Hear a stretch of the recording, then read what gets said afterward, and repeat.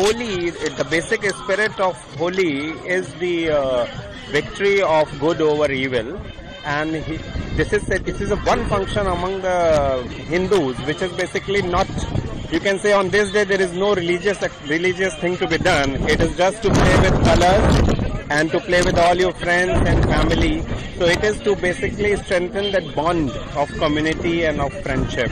So I think it is a very, this is one function which is just fun, colors, food and good time. So I wish a very happy Holi to all your listeners, and I think not only in South Africa, in any society, a function which binds people together will always have a very high significance.